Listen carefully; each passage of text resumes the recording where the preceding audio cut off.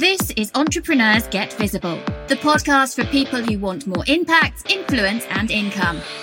I'm Anna Parker Naples, and I'll be sharing with you proven methods from leading entrepreneurs that help you get visible as an authority in your field. Because anything's possible when you get visible.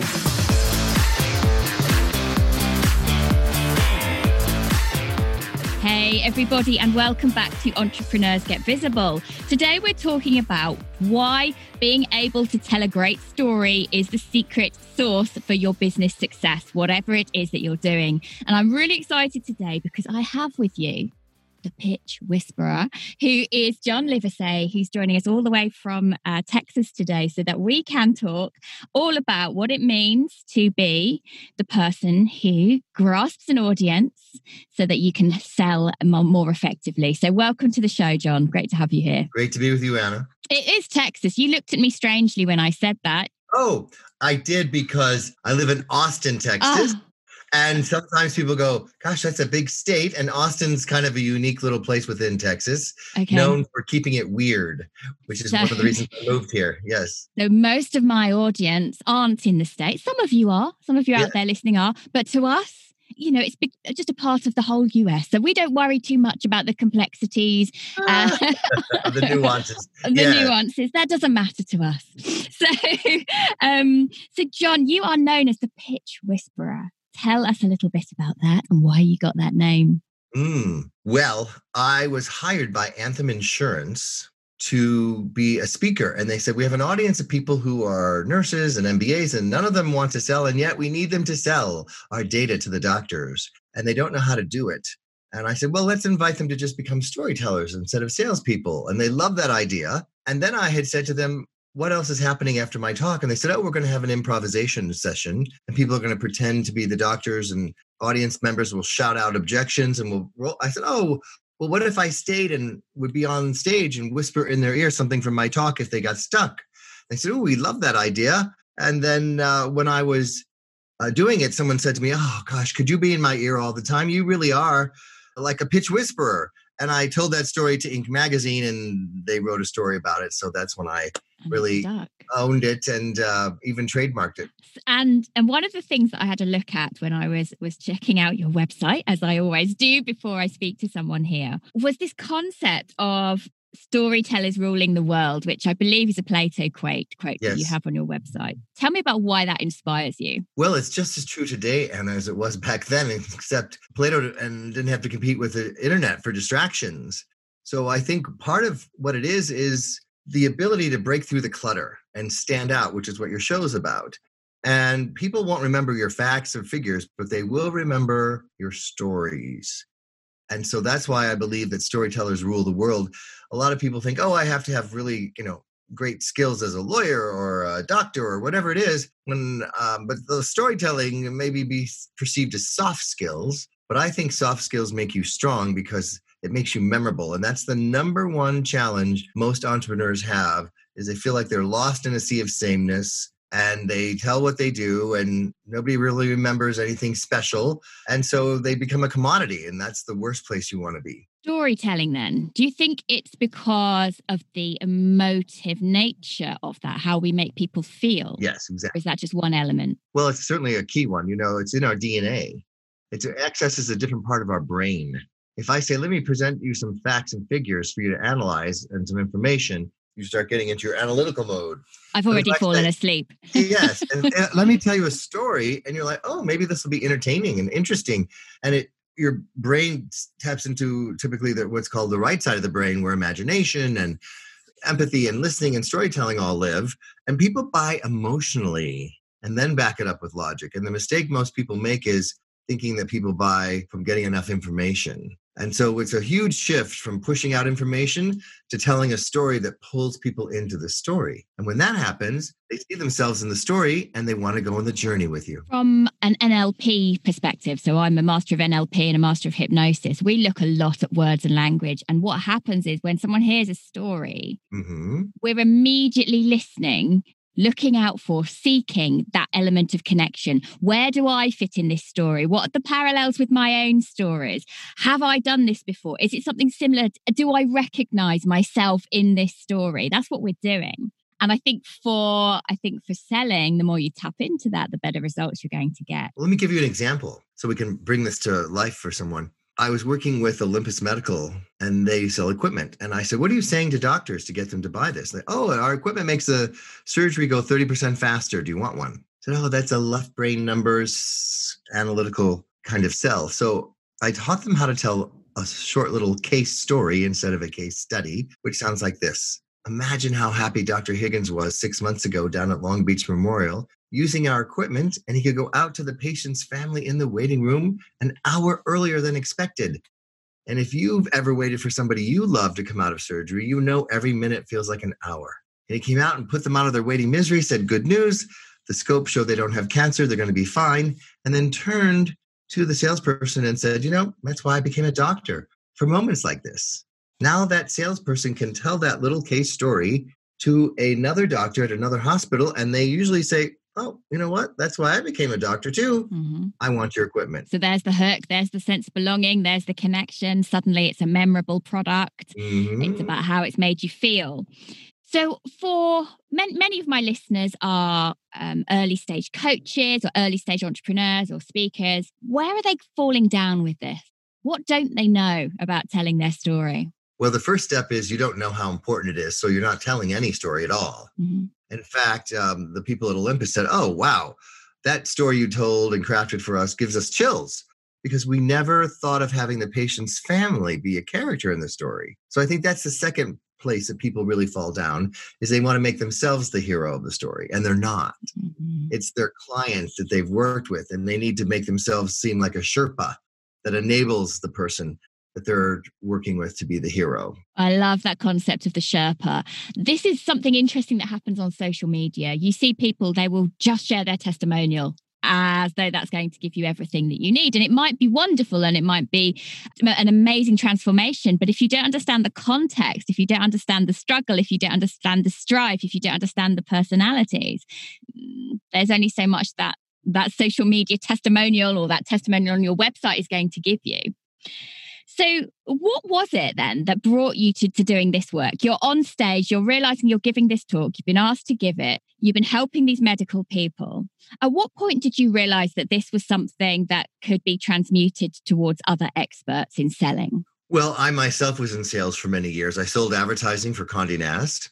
And for example, Lexus, the car company, would say, listen, we looked at 50 different magazines. We've narrowed it down to 10. We're inviting each rep from each magazine to come in and present for 30, 40 minutes.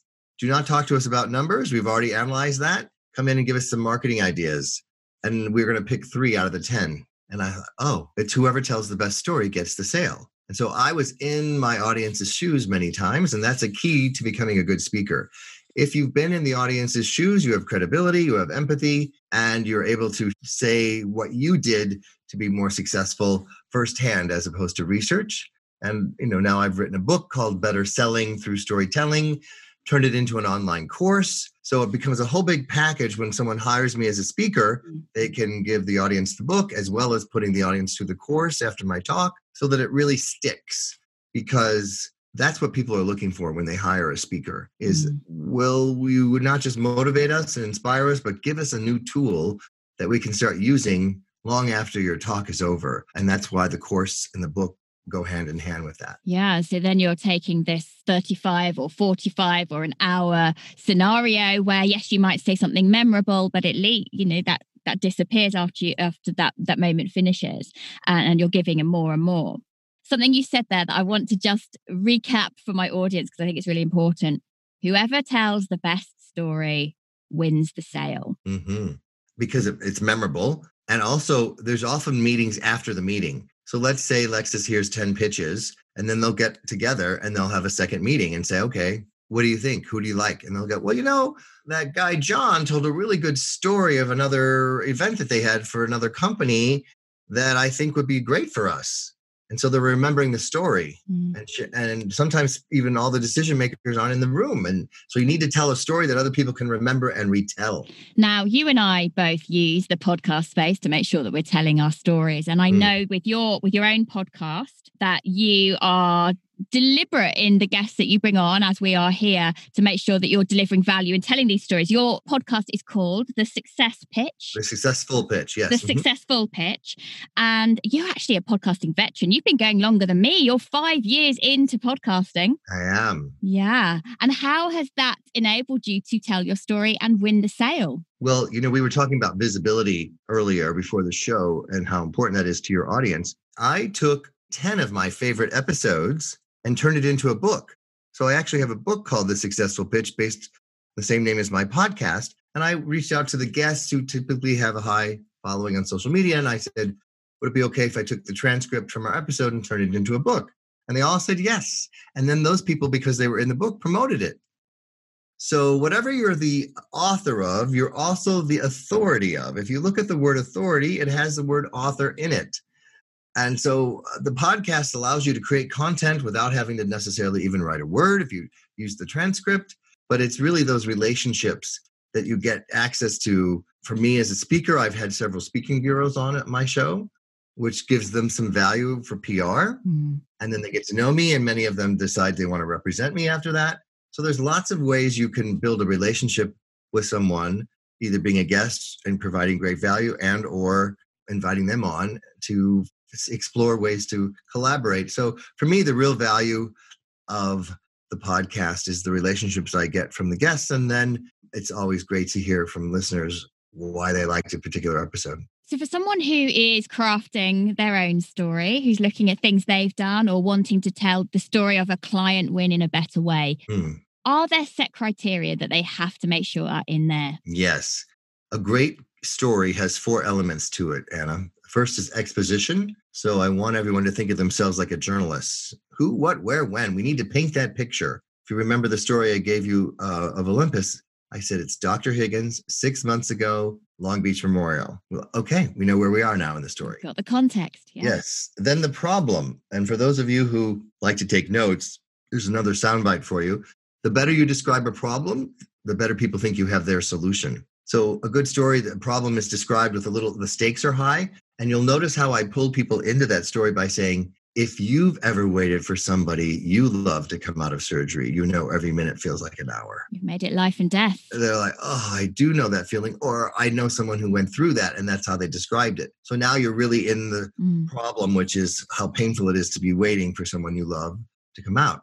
And the solution in this case is the doctor saying the results that the scope show they were fine, and he comes out an hour early. That's the real solution. And then the secret sauce to a great story, Anna, is the resolution. What is life like after? Imagine if The Wizard of Oz ended when Dorothy got in the balloon to go back to Kansas. But no, there's a resolution scene where she's in bed saying, oh my God, there's no place like home. And you were there. And all of that is what makes that story so classic.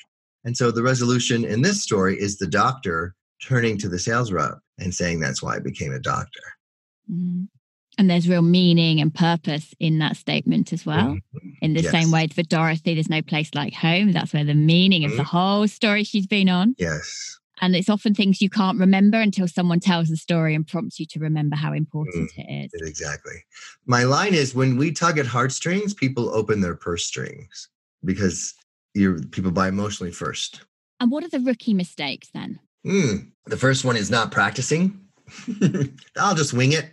And then the story meanders. It doesn't have a point. Typically, it doesn't have a resolution. In addition to making themselves the hero instead of the client, it's too long. A good story has to be clear because the confused mind always says no. So that's a big rookie mistake, is they make it with a bunch of acronyms and confusing. And no one's ever going to say they're confused. It has to be clear, concise, and not go on for long. Those stories I give you are very short and compelling. There has to be some emotional hook in it. And very few rookies have all 3 in the story. And that's why I love helping people use that as their checklist to make sure that all 3 of those things are happening so that their story is, in fact, memorable and tugging at heartstrings. What I'd love to hear from you, John, if you're able to share, are examples of how, for a client, this has gone from not working for them to something that is packageable, relatable, and repeatable. That's what we're talking about here. It is. One of my students in my course, her name is Rose, and she worked with me on her elevator pitch because that's really the beginning of the whole connection. And most people have a horrible elevator pitch. They think it's a 10-minute invitation for a monologue, and they start pitching in the elevator pitch. The whole goal of an elevator pitch is to get people intrigued enough where you say, tell me more. So with Rose, we worked together on her elevator pitch, and she now says, when you throw your jeans in the dryer and they come out and you can't button them, they've shrunk, and you want to blame the dryer, and maybe I ate a little too many sweets during COVID. That's what I do. I help women who struggle with emotional stress eating issues. And, people go, oh my God, I totally, get what you do. So then she went through and we worked on her case story of helping a client of hers named Elizabeth, who was on the self-esteem roller coaster, depending on whether her jeans buttoned or what the scale said. And she was so stressed out, she was eating. And so working with Rose was able to help her figure out alternative ways to deal with the stress without beating herself up and not putting her on a diet or any of that stuff. So after working with Rose for 3 months, she started getting more calm and the eating stress went down. And now she's not on the self-esteem roller coaster anymore and she's much happier. That's the case story with Rose. And then she said to me, I'm struggling when I'm talking to someone about buying my 6-month coaching program. I gets really awkward for me. I'll say, is it okay if we talk about the investment to work with me now? And the potential buyer says, well, I guess so. So I said, no, don't say any of that, Rose. Here's the secret question to ask after you've told a case story. Does that sound like the kind of journey you like to go on? Mm-hmm. Boom. She got 2 clients in a week. Rose herself is saying less. And she doesn't feel pushy, and it's just an invitation. And that is a perfect little case story of someone I've worked with using a story to win clients. So from a mindset perspective, you're opening up all sorts of possibility, opportunity. You're creating new neural pathways potentially. It's powerful stuff. What is it for you that makes this work so exciting? Oh boy, there's so many levels of it because it doesn't just help people with their personal business life. It also helps them personally. Okay. When you have a story to share, people have time to talk to you. They want to make time and they look forward to talking with you. And one of my students is an orthopedic surgeon wanting to learn how to tell a story to launch one of his products. But he says, my 7-year-old daughter says, Daddy, make up a story. Don't read one. He said, I've never known what to do. And now I do. So I find that it helps salespeople feel a lot less pushy and be known as the person who's always got a good story. And I help people think of their brain like a jukebox. With a jukebox, you push a letter and a number. A song comes out. Once we have the skills to tell one good story, then, as you said, it's rinse and repeat. We can have multiple stories in our toolbox, like a jukebox, so we have a story that's really appropriate to the person we're talking to that fits their situation. I think that's really important. This is not just generic stories that you're going to go out and spout to anyone, anywhere, and they're all going to love you for it. Right. You're going to be thinking and always be mindful who you're delivering it to, whether this is one-on-one, whether this is on stages, whether this is in your books, whether this is on your podcast. Exactly. So tell me then a little bit about how do you know if you're wanting to build that context? How much the exposition? Is that what the word? What exposition? Yes. Exposition. Mm-hmm. I thought I said that wrong. Sometimes your brain does something weird. How can you make sure that you're not giving it all away? That you're holding something back? What are the key elements within that? Well, the exposition is not giving anything away. It's literally painting a picture of because we need that to make us get in the story. We need to know where we are, who it is. Sometimes we get into, so-and-so's in their 30s or in their 40s, where they live. It just is an opening that just gets us into the story so that we know, it makes it that much easier for us to see ourselves in that story. Yeah. Yeah. And that's the point. That's the key, isn't it? That's what you're trying to do. You're trying to let someone into this world you're creating that has happened in a particular way, but you're honing those elements. So in terms of the resolution then, when you've taken people on this journey, they've put themselves in as the hero, even though you didn't quite, you didn't stipulate that they should imagine that. How direct should this resolution be when you're thinking about the offer that sits behind it? Do you lay it on the table? Do you hold it back? Do you keep it to yourself? You don't give the offer in the resolution of the story. The story should sit by itself, that someone can, because that's what allows someone to, you want to end on the resolution, not the offer. So the resolution is an emotional transformation with some outcomes that person has had. And so when that person no longer is struggling to button their jeans or worrying about what the scale says to determine their self-esteem, what is that life? Well, now they're free. They're happier. They're no longer depressed. They've got more energy. They're taking walks instead of eating or whatever it is. Then you stop the story there and you let someone comment on it or digest it or say, oh, response. That sounds great. Yes. So the resolution is about emotional journey. They used to be stressed, waking up in the middle of the night, worrying about this. Now they have peace of mind. They used to feel overwhelmed. Now they have a roadmap. They know exactly what to do next, all of that. So that is where the resolution allows people to say, oh, that's a good story. And then that'll allow them to remember it. If you start pitching to buy right away, it'll take them out of the story too fast. There's real power in the pause. I come from an acting background. So that's my history. And knowing when to use that pause effectively really makes a big difference, particularly in any sales environment, even when we've told the story. So for someone then who is maybe looking at their catalogue of stories they may or may not have, or they may bring out on podcasts or whatever, how can they assess whether a story is going to work for them? Are there any simple steps you could share for people to know if it's the right one? Well, the first step is those 3 C's. Is it clear? Is it concise? And is it compelling? That's your checklist. And then practice your stories with some friends before you get on a show and say, was that clear or did that confuse you? Do you think people would enjoy that story? Do you think did it tug at your heartstrings at all? Did you feel like you were in the story? Do a little test like people test advertising. Test your stories the same way. I think that's important. People are scared to do that. They're scared to get that feedback. It's actually through that feedback that you grow, you improve, you get better. Mm-hmm. You're constantly tweaking it to get it. Like when I was first telling the story of the doctor, I didn't say he put them out of their waiting misery the first 2 times I told the story. And then I went, oh, if I add that in, it'll make it even stronger. So there's all kinds of ways to get the basics. Don't try to be perfect the first time you tell it. Just use those 4 steps: exposition, problem, solution, resolution. Make sure you've got something in each one of those buckets. Put it together, get some feedback, and then see which of those 4 things might need to be enhanced. There's something I think I want to kind of bring up and highlight for the listeners. We talk on this show about visibility, building your own personal brand, putting yourself out there. And what I've liked about what you've shared today is actually you're not putting yourself in the center of this story. It's not about you. And yet it's really about what you have empowered and enabled as a result of the product or service. Mm-hmm. So I think that's particularly powerful. So John, this is something you cover a lot. People can go listen to you on the Successful Pitch podcast.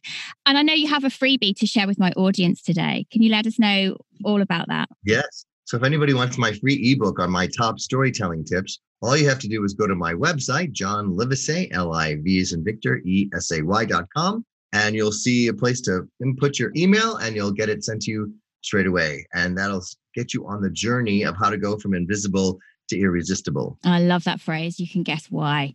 Well, thank you so much for coming onto the show today, John. It's been a pleasure to meet you. And hopefully you guys out there, this is going to encourage you to really get clear on the stories you're telling and craft them properly.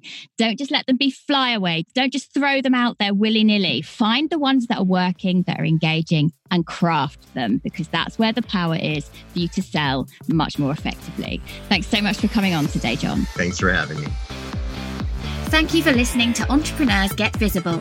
To get your free checklist on how to raise your profile and to find out about our community, go to annaparkernaples.co.uk/get visible.